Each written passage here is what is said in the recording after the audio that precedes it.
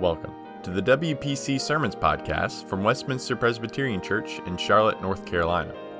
This week's sermon is titled My Witnesses and is from our guest pastor, Reverend Dr. Mark Mueller of the Outreach Foundation.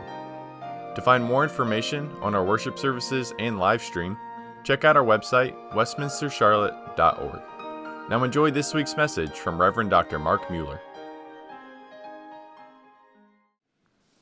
Our scripture today comes from Acts chapter 1, verses 1 through 11. In the first book, Theophilus, I wrote about all that Jesus did and taught from the beginning until the day when he was taken up to heaven after giving instructions through the Holy Spirit to the apostles whom he had chosen. After his suffering, he presented himself alive to them by many convincing proofs, appeared to them during 40 days, and speaking about the kingdom of God. While staying with them, he ordered them not to leave Jerusalem, but to wait there for the promise of the Father. This, he said, is what you have heard from me. For John baptized with water, but you will be baptized with the Holy Spirit not many days from now. So when they had come together, they asked him, Lord, is this the time when you will restore the kingdom to Israel? He replied, It is not for you to know the times or periods that the Father has set by his own authority, but you will receive power when the Holy Spirit has come upon you, and you will be my witnesses in Jerusalem, in all Judea and Samaria, and to the ends of the earth. When he had said this, as they were watching, he was lifted up, and a cloud took him out of their sight. While he was going and they were gazing up toward heaven, suddenly two men in white robes stood by them. They said, Men of Galilee, why do you stand looking up toward heaven? This Jesus who has been taken up from you into heaven will come in the same way as you saw him go into heaven. This is the word of the Lord.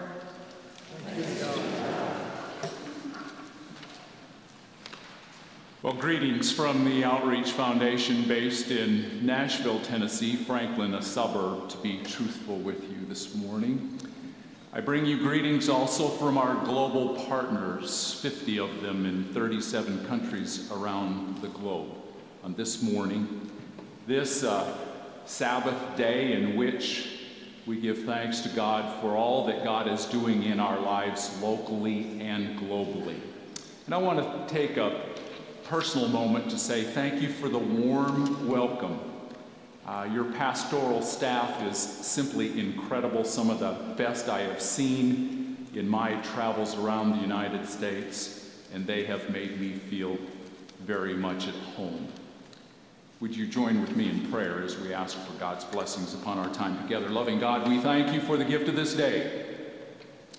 And we know that you have called us together for a specific purpose this morning.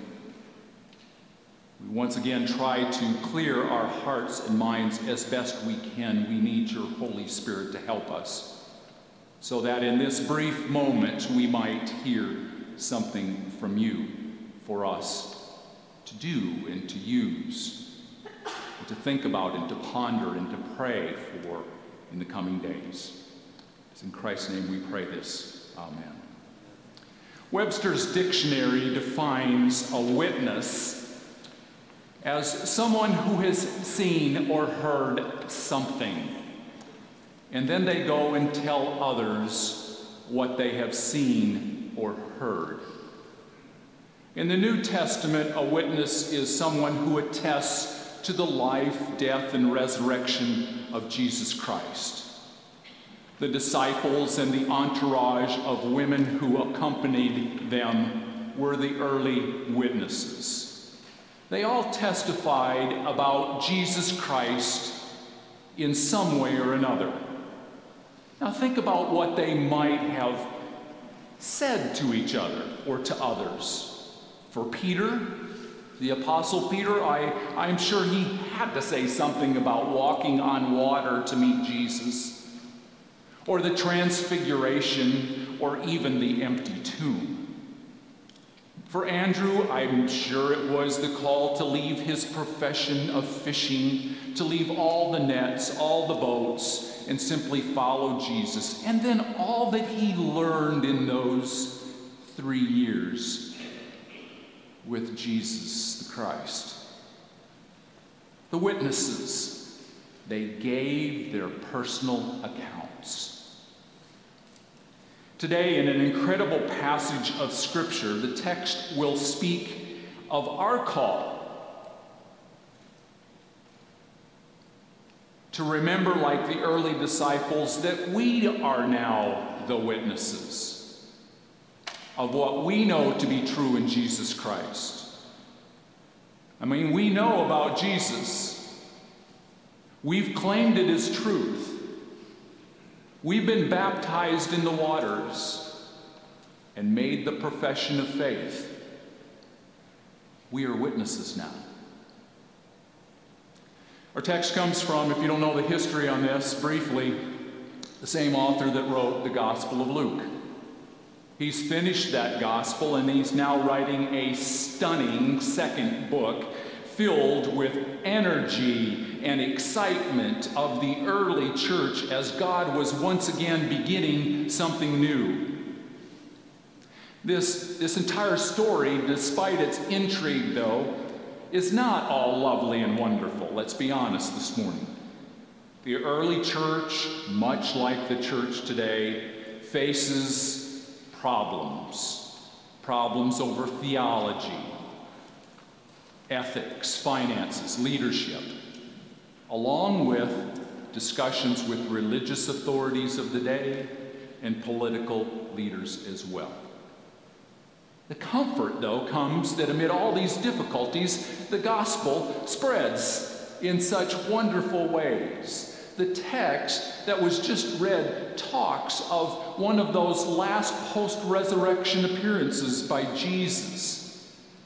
It ends with the ascension discussion in verse 9.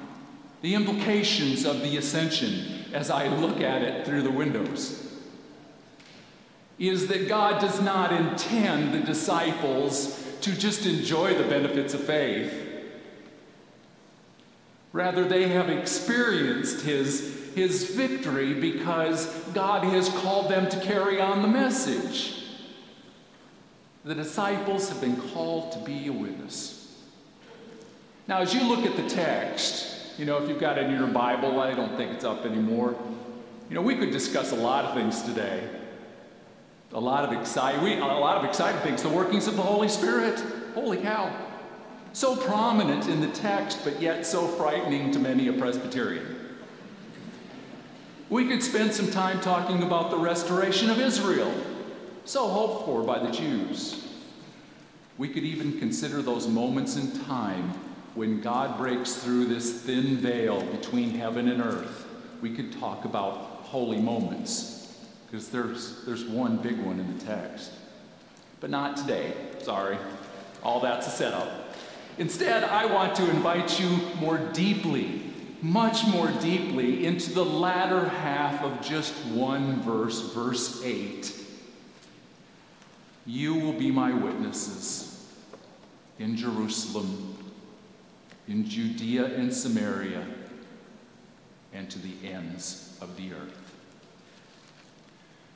My professor and friend and theologian, Dr. Darrell Guder, wrote a book about this text. He entitled his book, You Will Be My Witnesses. According to Guder, the whole book of Acts relates to how the early church did just that, of how they were witnesses in Jerusalem, in Judea, in the breakthrough ministry in Samaria, and the ministry of the Apostle Paul, who took the gospel to the then unknown ends of the earth. Those words in verse 8, my dear friends, if you've got your Bible with you, I hope you underline them, because some of those are the most profound in the Bible. In addition, that verse gives you the whole layout for the entire book of Acts. In Jerusalem, Acts chapters 1 through 7. In Judea and Samaria, Acts chapters 8 through 12. and to the ends of the earth, Acts chapters 13 through 28. But the rather odd and precarious part of this verse 8 is it absolutely was deeply troubling by the disciples. I mean, history tells us that Jerusalem is filled with angry mobs who executed Jesus. Jesus says, go there. Judea rejected Jesus' ministry. Samaria was regarded as a wasteland of people the Jews were called not to associate with. And to the outermost parts of the earth, Gentiles were seen by some Jews, most Jews, as worthless. Now Jesus has called the disciples to witness in these areas. Why didn't Jesus just say, stay in Jerusalem? I'll take care of the rest. He didn't. He called them into those places. And the reality of the text is that we're called to do the same. And most of us do well in our Jerusalems.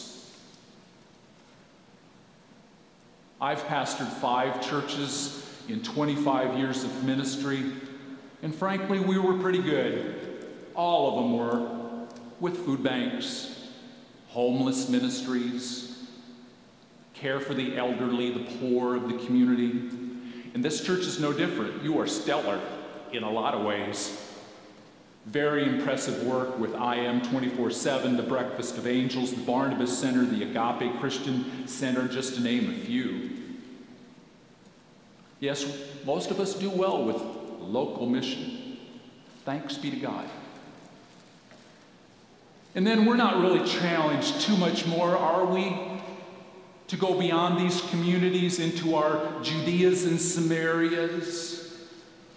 When natural disasters hit our country like tornadoes and floods and hurricanes, we send funds out to those regions just like that. When I was senior pastor of First Presbyterian Church Huntsville, we raised $18,000 on one Sunday morning for the terrible tornado outbreak of 2011 that killed 253 near Tuscaloosa. Likewise, we sent a truckload of water to Detroit to fill that city with good water as opposed to the lead-based water they were drinking. Yes, we can be quite stellar when it comes to sending the message of Christ, our love to our brothers and sisters in Judea and Samaria. But when we consider to the ends of the earth, that's where there is continual work to do, with some in the church. In my work at the Outreach Foundation, I've come to simply understand this about congregation after congregation. I don't know if it works here, you'll have to help me. But people just have not heard the story. The narrative of the faithful church in very dark regions of the world. And there are a lot of dark regions of the world. And if it's confessional time, I'll join that party because I didn't even know there were Presbyterian churches in the Middle East 10 years ago. There are a lot of faithful Christians around the world. Therefore, when I speak around the country, people are stunned of these global faith stories. People didn't know about the witnesses at the end of the earth doing incredible work that Christ calls us to do. For example, in the Middle East. I'll bring you 3 quick stories today. In the Middle East, in the northern war-torn region of Syria, there is a pastor by the name of Ibrahim Nasir. He and his wife and 3 small children live in Aleppo. You remember Aleppo? Ibrahim's the pastor of the Presbyterian church there. You see, there are 40 Presbyterian churches birthed by Presbyterian missionaries in Lebanon, Syria, and Iraq. And Pastor Ibrahim has been in Aleppo for 20 years, 2 decades. Unfortunately, 5 years ago, if you can imagine that, his church was destroyed by mortar fire from ISIS, along with 70% of the city. It was all over the news. Crazy aspect of that story is that Ibrahim and his family chose to stay in Aleppo amid the Syrian refugee crisis and ISIS in his midst. This bold and friendly man stood face to face to me in conversation, and he was a man that I just defied words. What an incredible witness. You see, life in Syria is difficult. 11 years ago, 22 million people lived in that country. And after ISIS got a hold of them in that civil war in which the world got involved, 11 million, 50% of the country became a refugee.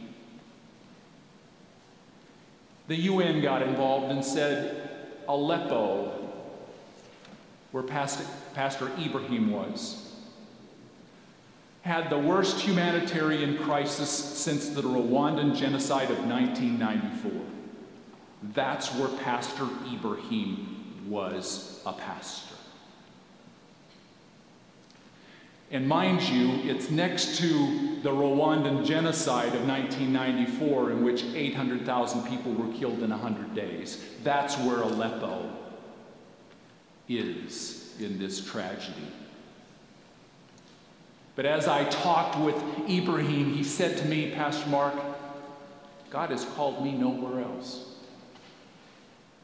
And it is here that he feeds the hungry, finds shelter for the homeless, and does vacation Bible school for the kids of the church. Most would flee Aleppo. I would. But here is a man, a global witness, called to a dark and fragile place. You know, I'm introducing him to you today, I think, because you can go to the ends of the earth with him in the sharing of your treasures, doing as Jesus commanded you to do, just as you do with the Callisons. You can witness through him and support him right alongside your other work, because they need help in Aleppo. You could, get engaged in simply committing prayer time for that church. You could join us on an outreach foundation trip, or decide what you think is best to do. But when you commit yourself to this type of global mission, I do believe God blesses you and God blesses the church, because you're doing what Jesus commanded us to do, commanded the disciples to do in this Acts 1:8 passage. But there are other stories. There are a lot of other stories that just embolden me for the spread of the gospel. Let me take you to a woman I know in Qamishli, Syria, 5 hours from Aleppo, and you'll meet a woman by the name of Maddie Sabah. You can celebrate today. She had twins recently. Her first assignment after graduating from seminary at the Neri School of Theology in Beirut, her assignment was to go to Qamishli. What's unique about Qamishli? Oh, it's just that in town is ISIS, the Turkish government, along with the Syrian army, the Russian army, the Kurds, and the U.S. When you walk out those church doors this morning to go to your car, you can't do that in Qamishli. You get shot by sniper fire. It is here where Maddie is assigned to do ministry to her congregation of 20 people. But what makes the place unique, she has 350 children in Sunday school. 95% Muslim. On Monday morning, she has 800 kids in her school. It is there they pray to Jesus, they read their Bible, and are educated in the Christian faith. Why would a Muslim family send their children to the Christian school? Because it's the best school in town. And Muslims and Christians, those parents, want their children educated at the best schools. Here is where Maddie has been called. This is where Maddie does her work. She's a witness, and she needs our help. We're called to go to the ends of the earth with her. I'll conclude with somebody a little more local. Sasan Tavasoli, on staff at the Outreach Foundation. He's a former pastor in Iran, speaks Farsi. He was exiled in 1979 because of the Islamic Revolution. Christians were told to leave. He left, came to the U.S. And now what he does is he beams satellite programming through Sat7 and Mohabbat TV from his Atlanta-based basement into Iran, where you're seeing the emergence of the Christian church. It is now the fastest growing church in the world. Underground. Can't go to worship in big churches like this in Iran, in Tehran. They're all locked up. But there you see the house church movement. 3 degrees removed from the local population. No one knows about it. But they can get satellite programming from Sasan. Sasan does other things too. He teaches at Pars Theological Center in London via online courses where Iranians come to London, they learn about Jesus, become a commissioned lay pastor, and they go back to Iran to lead the house church movement. We need help in Iran too. You know, all that to say this, there is a mission. Because Christ said there's a mission. And according to the great missiologist, the late David Bosch, the reality of it is God loves people. It's not the church's mission, it's not this church's mission, it's God's mission into which we are invited, that comes so clearly through Jesus' words today. We are called to be people of faith who witness and to help others do their witnessing in Jerusalem, in our Jerusalems, in our Judeas, in our Samarias, and into the end of the earth. I hope in prayer today, my dear friends, and once again, thanks for the invite, is that we might commit ourselves these days to thinking and praying for those people that don't enjoy the blessings that we have this day, to gather in a free country, to worship the living Jesus Christ. Let us commit ourselves, therefore, to remembering our call to be a witness. And now to God, who is able to do immeasurably more than you and I can ever imagine, to him be honor and glory, both now and forevermore. Amen. Thank you for joining us for this week's message from guest pastor Reverend Dr. Mark Mullen. If you'd like to find out more about our church or view a video of the full service, visit our website, westminstercharlotte.org. We look forward to seeing you soon.